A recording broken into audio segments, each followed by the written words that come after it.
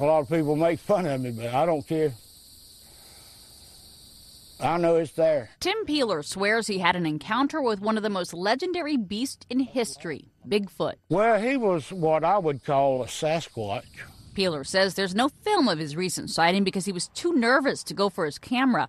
But he says Bigfoot walked right by him. He had gray hair and a gray beard that come down to here. But he had long hair that was yellowish gray. He says he spotted the creature one night when he was startled by his dog's barking, and he peered out the window, and there it was. I talked rough to him and run him off. And he come right by me. He wasn't 10 foot from me. He went back out that path. Peeler vows to get proof next time. Seeing is believing. So I'll try to get him on film. A St. Louis University biology professor says there have been more than 2,500 Bigfoot sightings in the past 100 years in every state and parts of Canada. Myra Lopez, The Associated Press. Have you seen this trailer for that Sasquatch documentary on Hulu? I did, yeah. It's like suspected Sasquatch murders, but there's a deeper story. Yeah, the Sasquatch murders in the Emerald Triangle. Yeah. You know, where they, I think they're using Sasquatch to cover up real murders. That seems to be what the hook is. Yeah, it is. But I personally have my own theories on Bigfoot. What's your Bigfoot theories? I mean, I think people have talked about it just like that he's, or he, she, right? It could we be don't know if it's a I don't know what their Bigfoot or a lady Yeah, Bigfoot. we don't know their pronouns. But, right. Anyway, it's just like they talk about portals, and I don't think that's too far off because obviously, you know, we've talked about parallel dimensions, right? Parallel universes.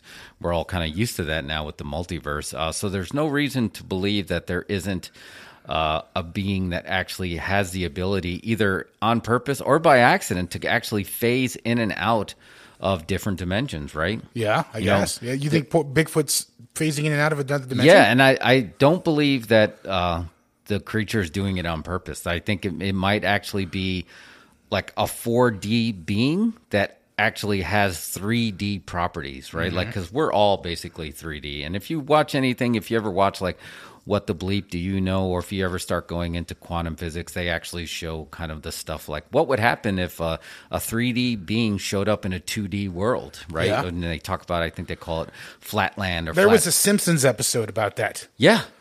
Yeah, so I mean, there's just like, think about this though. If you didn't have all 3D properties, you would be seen sometimes in this dimension, and then sometimes you wouldn't. It means you literally have like the ability to be in both dimensions at the same time. Yeah.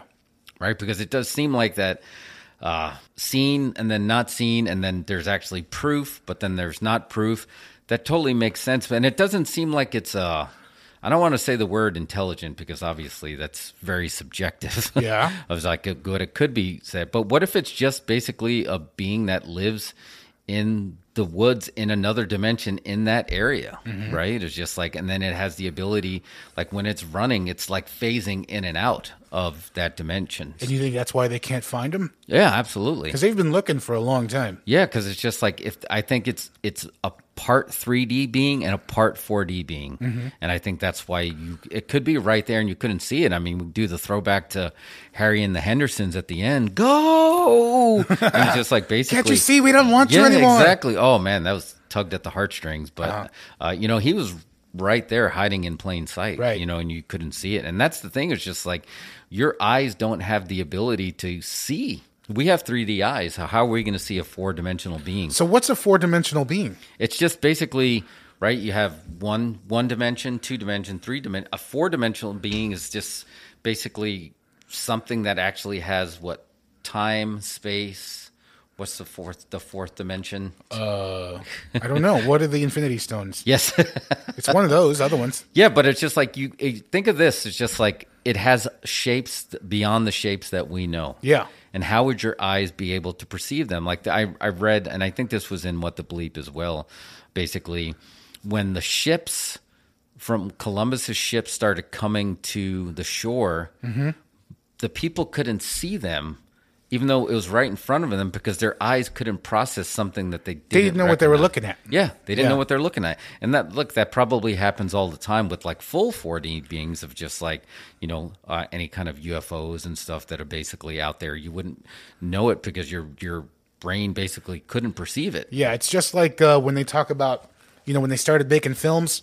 And that first film, one of the early films, was just a train pulling into a station. Oh, yes. And it's just a set shot of a train coming towards you or coming towards camera.